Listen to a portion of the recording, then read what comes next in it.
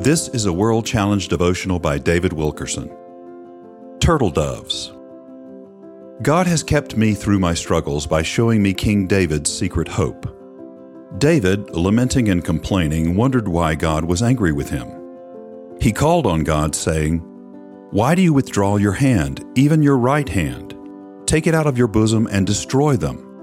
Psalm 74:11. It seemed to David that the enemies of God were taking control, and in his despair he prayed, "Oh, do not deliver the life of your turtle dove to the wild beast. Do not forget the life of your poor forever." Psalm 74:19. Like David, we sometimes see ourselves as little turtle doves, surrounded by the traps of the wicked. It has encouraged me in my most trying times to see myself as his lovebird, resting on his promise to keep me safe. Like a turtle dove, we long for the presence of our beloved Savior. I picture Christ coming to me in the form of a dove, His Holy Spirit, revealing to me His continual love and care. How unspeakable that such a great and majestic God would condescend to relate to my needs. Did He not descend on Christ at the baptismal waters as a dove? Child of God, are you going through difficult times? Is there suffering in your home? Do you hurt? Are you confused at times because of the severity of it all?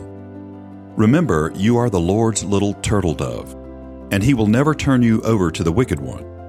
He will deliver you from every snare of the enemy and show you how devoted He is to you in your hour of need. He is there beside you always, whispering, sharing His love with you. Solomon, speaking of Christ, said, "His eyes are like doves by the rivers of water, washed with milk and fitly set." Song of Solomon 5:12. Of the church, the Lord's beloved, it is written, "My dove, my perfect one, is the only one." Song of Solomon 6:9. We are one in Christ, His dove. The sparrow falls to the ground, but not the turtle dove. He is kept in the hollow of God's hand, safe and secure. Best of all, the Lord will deliver us out of our troubles and prove His everlasting faithfulness to us.